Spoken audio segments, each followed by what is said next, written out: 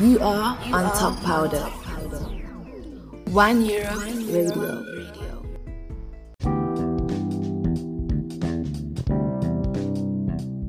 Stand up, get up.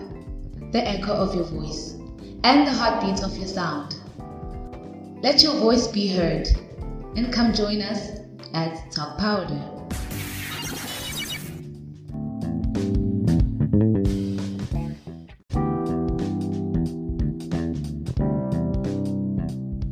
Hallo luisteraars van Talk Powder. Wij hebben een hele interessante gast, Niko. En Niko gaat ons vertellen wie hij is in een kleine introductie. Hi Niko, welkom in de studio. Hi Mike, ik wil me even voorstellen. Ik ben Niko. Ik ben geboren en getogen in Os. Mijn hobby's zijn vissen en werken en het gezin. Daarbij staat het gezin voorop. Ik heb sinds een jaar en 2 maanden heb ik nu een dochtertje. Prachtig kind. En daar ga ik met Michael gaan we daar verder op uit. Ja, geweldig. Ik ben zo blij met je prachtige verhaal over je prachtige dochter. Slaapt ze op momenteel of heb je er al gevoed? Is ze al verschoond? Ze ligt momenteel te slapen, ja. Oh, geweldig. Dus, het is middagdutjestijd. Prima. Nou, dat gaat helemaal goed. Dus je houdt van vissen. Neem je dochter wel eens mee met vissen?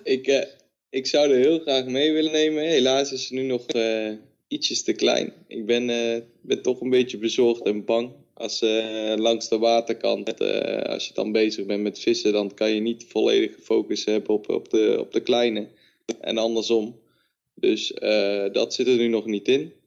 Maar dadelijk als ze een jaar of 3, 4, 5 is en ze een mooie zwemvestje past, dan kunnen we met z'n allen een keer gaan vissen met het hele gezin. Dat klinkt heel goed en beschermend en dat is heel belangrijk. De veiligheid voorop, hè, voor je kind. Juist, je wil niet dat er iets overkomt. Kijk, vader, is dat bewust gekomen, de vaderschap? Of hoe is dat gegaan, de planning van het vaderschap? Nou, daar kan ik heel kort en duidelijk over zijn. Was er eigenlijk helemaal geen planning. We waren in één keer... hadden we het geluk dat mijn vrouw zwanger was. Prachtig. Daar zijn we heel blij mee en daar dank ik nog elke dag voor. Super, nou dat is heel goed, want ik heb je dochter gezien ook. En het is een prachtig wonder wat geschied is. En ik snap dat je elke dag ervan geniet en dankbaar bent. Nu zullen we verder gaan met een aantal vragen. Je eerste momenten van de geboorte van je dochter. Dus het moment dat je vader wordt en dat de dochter in je armen ligt. Hoe kun je dat er iets van beschrijven? Ja, dat was echt een rollercoaster in emoties. Toen mijn vrouw bezig was met bevallen, was het echt... je ziet op dat moment zie je pas hoe krachtig en hoe sterk een vrouw kan zijn. Zeker. Zo'n bevalling is heel zwaar voor een vrouw. En je ziet dan echt de kracht die springt uit de ogen. En dat raakte mij zo diep van binnen dat ik echt geëmotioneerd werd. En zo trots op mijn vrouw. Dat ze dat allemaal neer kan zetten op dat moment. En daarna, toen ik mijn dochter in mijn armen kreeg, was het geluk. Maar na dat geluk kwam ook direct eigenlijk verdriet. En het verdriet niet zozeer omdat ik natuurlijk... ik was juist heel blij dat ik een dochter had. Het verdriet zat er meer in... ik ben mijn vader verloren op 10-jarige leeftijd. Dus die was daar niet bij. Ik kon hem niet laten zien van... Hé pa, kijk eens hier naar je kleindochter. En dat was mij toch wel erg verdrietig maakte op dat moment. Ja, dat is begrijpelijk, ja. Dus heel diverse emoties kwamen naar boven. Ja, En was je moeder er dan wel bij? Of hoe ging dat? Was het niet toegestaan of wel? Of hoe zat je daarin? ja, we hebben het geluk bij het ongeluk dat net voor de corona dat mijn vrouw is bevallen. Dus op zich, iedereen mocht gewoon komen. Mijn schoonouders en mijn moeder, die waren gewoon thuis. Die zijn wel op een gegeven moment, toen het zover bijna was, zijn ze richting het ziekenhuis gekomen. Maar die hebben gewoon gewacht in de wachtkamer totdat wij met het goede bericht naar buiten kwamen. Ah, prachtig. En wat heeft het jou veranderd, jouw situatie, dat je dus nu in één keer een kleine hebt? Hoe heeft het jouw situatie veranderd in je relatie, met je vrienden, in je bezigheden, in je werk? In allerlei gebieden natuurlijk heeft het impact, een hele positieve impact natuurlijk. Kun je daar wat over vertellen? Het maakt je een stuk... ik ben even het woord kwijt. Ja, dat maakt niet uit. Zoek maar even en dan zult je het wel vinden. Maakt je een stuk... even wachten hoor, ik kan het stukje even opnieuw. Dan ga ik even een stuk papier halen waar ik het op had geschreven. Die heb ik niet voor me liggen. Ja, nee, dat is goed. Dan doen we even een take-out. Dat kunnen we gewoon knippen en plakken. En het gaat erom dat, ja, in één keer je leven ziet er anders uit. En ja, ik denk dat dat gewoon wel iets is wat jij al benoemde, van de beschermende factor. Ja, van je krijgt een veel groter verantwoordelijkheidsgevoel. Precies, ja. Je weet dat je nu echt moet vlammen, want als je nu niet vlamt, dan heel je gezin gaat eronder lijden. En kijk, als je met z'n tweeën bent, je vrouw en jij, ja, dan is het nog niet zo heel erg. Je slaat je wel er doorheen. Ja. Maar zo'n klein meisje, die kan, klinkt heel cru, maar die kan niks. Nee, die is afhankelijk van jouw hulp. Huh? Juist, Ja. Precies. Ze is heel afhankelijk. En van je vrouw natuurlijk, van jullie beiden. Ja, ja, precies. Dus ja, je moet je 100% geven en eigenlijk meer als dat. Qua werk, qua gezinssituatie. Ja, dan heb je ook nog je vriendenkring natuurlijk. Die je ook minder gaat zien, want je bent meer thuis, meer werken. Dus je hebt minder tijd voor je vrienden. En aangezien er nog geen kinderen hebben en in die levensfase zitten, ja, heeft het ook geen zin om hen hier over de vloer te halen. Dus ja, dat is wat het veranderd heeft. Ik heb er geen spijt van. Ik heb er geen moeite mee dat het veranderd is. Nee, Dus, merk je dat dan ook? Dat mensen wegblijven of dat ze denken, oh ja, we gaan niet Netjo storen, want die heeft het druk met zijn kind en met de opvoeding en met... ja, dat merk je wel. Okay. Dat merk je wel. Vooral, kijk, hiervoor, voordat mijn vrouw zwanger raakte, waren wij vaak te vinden in de gezellige kroeg.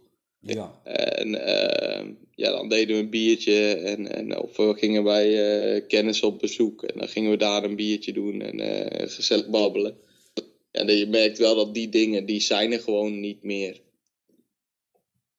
Oké, maar er zijn heel veel mooie, prettige momenten voor teruggekomen. Ja, zeker, zeker. Ja. En daar geniet ik ook van. Want bewijs van, ja, nu ga je in plaats van naar de kroeg, ga je met de kleine naar de kinderboerderij. Ah ja, heerlijk. Ja, maar als je konijntjes er dan aaien. Ja, precies. En als je er dan zo ziet genieten, dan geeft dat veel meer voldoening dan in de kroeg zitten en een biertje drinken. Ja, want wat ik mooi vond in ons gesprek hiervoor natuurlijk, omdat ik je ook een beetje aan de tand heb gevoeld hoe jij erin staat. Dan vond ik dat verhaal van een beschermende auto. Je hebt een goede auto gekocht. We zullen de naam niet noemen, maar die veel bescherming biedt omdat het een stevige auto is. Ja, precies. Eén ding kunnen we over die auto zeggen. Het is een Zweeds merk. Dus Ja. meer gaan we niet uitleggen. Maar, Dus een solide gezinsauto is wel bevorderlijk voor je bescherming van je kind. Precies. En ja, als het ware ben jij ook dan, jij en je vrouw, een pantser om je kind heen. Dat niemand haar kwaad kan doen. Of juist. kan kwetsen. Dus dan heb je ook niet invloeden van anderen die nog geen vader zijn en die maar een beetje uit hun nek kletsen. Dat heb je ook niet echt nodig. Want waar haal jij je inspiratie vandaan of verhalen van dingen waar je nog niet goed over uit bent hoe je dat moet aanpakken als vader? Begrijp je wat ik bedoel? Ja, dat vind ik heel lastig. Ik probeer naar het verleden te kijken. In de tijd dat ik mijn vader nog wel had en hoe mijn vader dingen aanpakte. Kwaad opvoeden en dat soort dingen. En ja, dat geeft mij wel de inspiratie om hoe ik mijn gezin wil onderhouden en opvoeden, zeg maar. Dus ja, kijk, mijn vader was iemand van de oude stempel. En dat ben ik ook. Ik wil geen rubber tegelkindje opvoeden.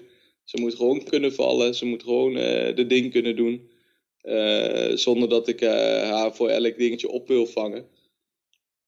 Ja, en, dat klinkt goed, ja. Ja, dat ze een volwassen vrouw uiteindelijk kan worden die overal tegen bestand is. Ja, mooi. Dus hebben jullie het daar dan ook over, samen met je vrouw? Van inderdaad, zij moet gewoon kunnen vallen en natuurlijk er moeten geen spitse voorwerpen in huis zijn of dingen die ze in kan slikken of andere dingen. Maar dat je dan gewoon ziet dat zij flexibel moet zijn. Ja, daar heb ik en mijn vrouw hebben daar zeker over gehad. Kun je een voorbeeld van noemen? Ja, kijk, mijn vrouw bijvoorbeeld, die is vroeger nooit echt gevallen. Omdat mijn schoonmoeder die zo beschermend voor mijn vrouw was. En dat is ook wel begrijpelijk. Zij heeft een miskraam gehad. Het eerste kindje is verloren en toen kreeg ze mijn vrouw. Dus dat was voor haar... ja, zij wou haar ook niet verliezen. Dus elk dingetje wat ze deed, was zij bij. En als ze dreigde te vallen, dan werd ze al opgevangen. En ja, dat zie je wel terug. Geen hoge pijngrens is een voorbeeld. En ik zie al aan onze kleine van... ja, soms... ze begint nu te stappen. Ze kan al best goed lopen. Ja. Maar af en toe verliest ze nog net de evenwicht. En dan kukelt ze naar achter. Ja. En ja, dan zie je wel dat ze je aankijkt. En dan zoiets heeft van... Ja, gebeurd is gebeurd. Ik sta weer op en ik ga weer verder aan de wandel. Ja. Dus... ja, je ziet direct dat het vanaf het begin af aan, als je dat doet, dat het vruchten afwerpt.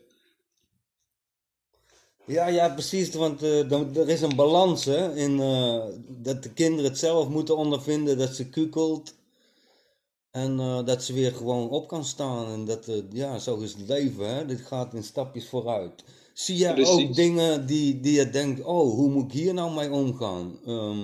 Dit is echt nieuw voor me. Kun je daar een voorbeeld van noemen? Ja, dat was de eerste echte poepluier. Ja. Ja, het klinkt heel... Nee, dat is een heel goed voorbeeld. Hetzelfde zou ik ook hebben van, wauw, wat krijgen we nou, hè?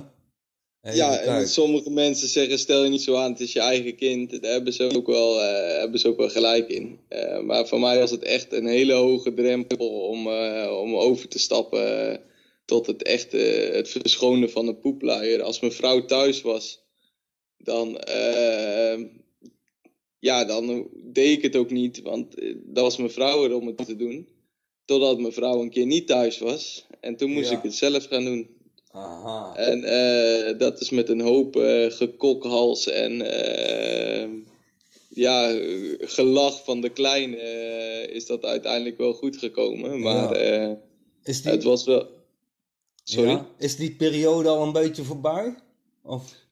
Ja, die periode is nu wel voorbij. Ik heb eraan kunnen wennen. Ja. Verplicht. Maar het is nu wel voorbij. Ik kan zonder kokhals kan ik nu een luier verschonen. Daar ben ik blij mee. Ah, geweldig. Heb je een moment waar je echt op terugblikt en dan denk je, dat is echt lachen. Dat is zo mooi om naar terug te kijken wat je hebt beleefd met je eerste momenten van je kind. Dat je echt zegt, wauw, ik kwam niet meer bij, ik moest zo lachen. Ja, dat is niet een van de eerste momenten geweest. Maar het is wel een moment geweest, en dat is nog niet zo heel lang geleden. Toen zat ze een beetje in de verlatingsangstfase.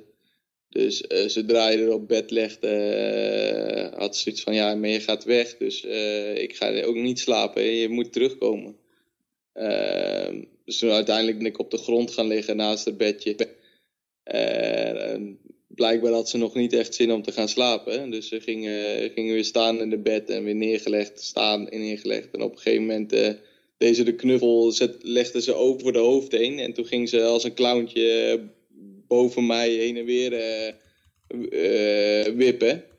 En toen hield ik het niet meer vol. Ik schoot echt vol in de lach. En dat was niet de bedoeling, want toen ging ze helemaal niet meer slapen. Maar dat was een leuk komisch moment. Oké, en natuurlijk is het ook een impact op je financiële status. Dat kinderen krijgen kosten geld. Hoe ga je daarmee om? Hoe budgetteer je dingen als vader, als ouders? Koop je alles voor je kind? Hoe zit dat in het plaatje eruit? Is dat veranderd natuurlijk? Omdat het een impact heeft op je portemonnee ook. Ik koop, wij zitten niet zo krap bij kas of zo. Alles wat zij moet hebben, kunnen wij aanschaffen. Maar daar werk ik wel heel hard voor. Ik werk minimaal 40 uur per week, soms wat meer. 6 dagen in de week. Dat doe ik allemaal voor mijn gezin en dat doe ik met liefde en plezier. Ik heb heel prettig werk. Ik werk als beveiliger. Lekker afwisselend. Geen zelfde dagen, weken aan een stuk. Dus ik doe het met plezier en ik doe het voor mijn gezin. En daardoor kunnen wij aanschaffen wat we moeten hebben. En kan ik mijn gezin geven wat moet. Dus ik heb daar niet echt veel van moeite mee. Eerlijk gezegd. Dat klinkt geweldig.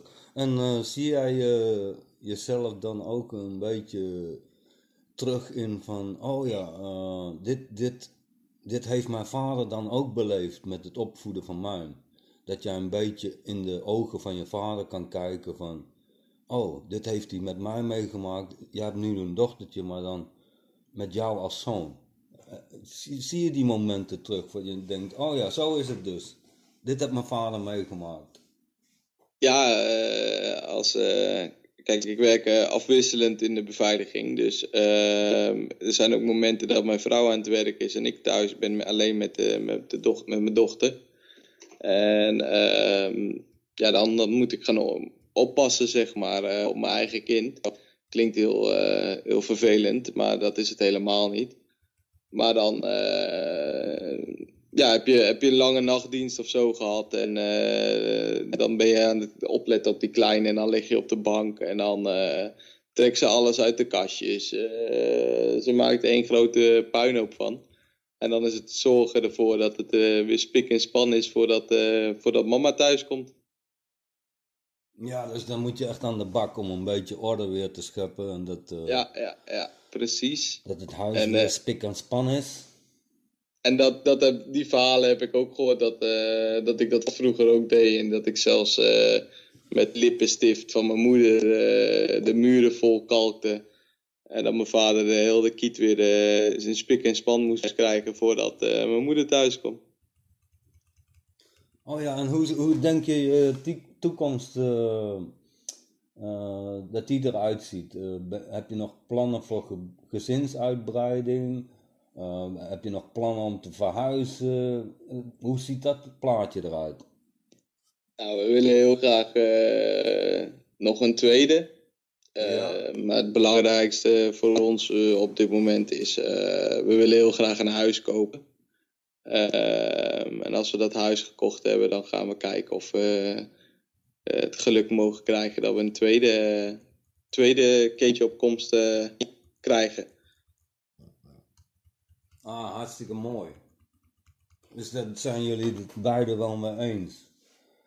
Met zo'n sterke vrouw aan je zijde, die kan dat wel, die heeft dan wel wat ervaring achter de rug. Ja, precies. En heb jij ook gesprekken met andere vaders? Ja, ik zei al even, een stukje terug, dat heel de vriendenkring van ons, die zijn nog allemaal geen papa. Oh, oké. Ik ben de eerste papa en ik heb wel wat collega's die vader zijn. Ja.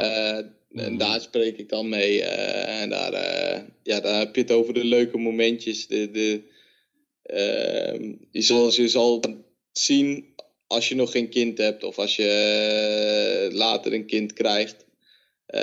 Elk kind die heeft van die gekke dingetjes die gewoon hilarisch zijn. En dat zijn de leuke dingen. Ja, ik vertelde al van dat ze in bed als een clowntje, bezig was.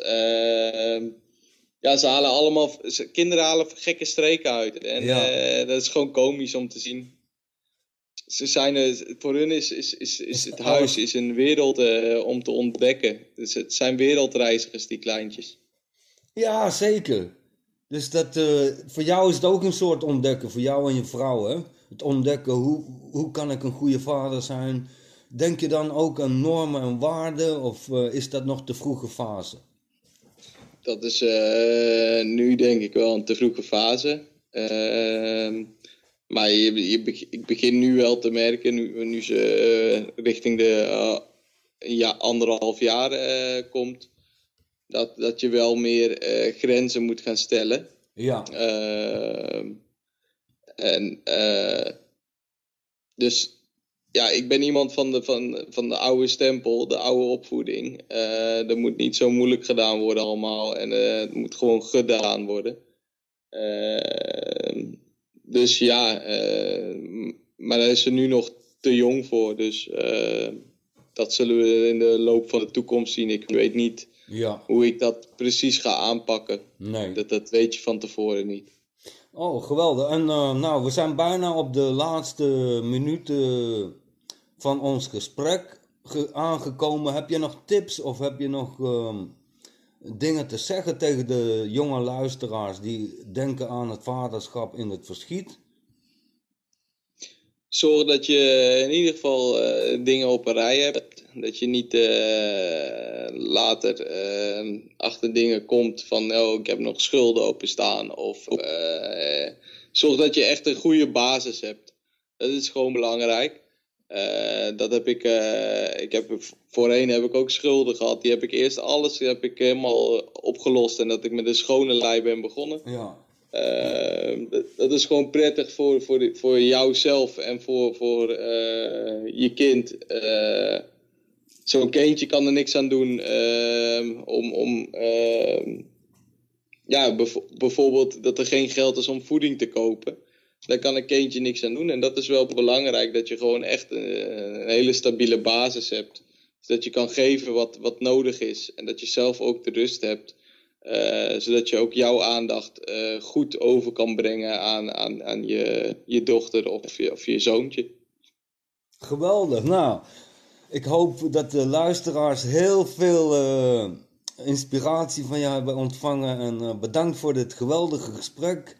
Ik ben er in ieder geval helemaal over uit dat jouw vaderschapsrol een geweldige rol is. Waar je nog veel plezier van zal hebben samen met je vrouw en je kind. En ik wens jullie allemaal het beste. En bedankt voor dit geweldige gesprek. Ja, Niko, jij ook, Mike. Ja, ik hoop je over een paar jaar weer te spreken hoe het dan is. Dat hoop ik ook. We gaan de toekomst tegemoet zien met veel vreugde en plezier. Zo is dat.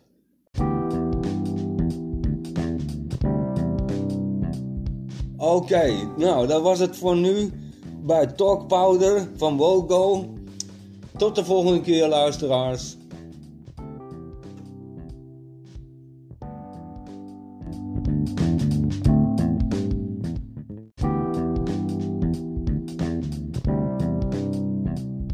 You are on Top Powder.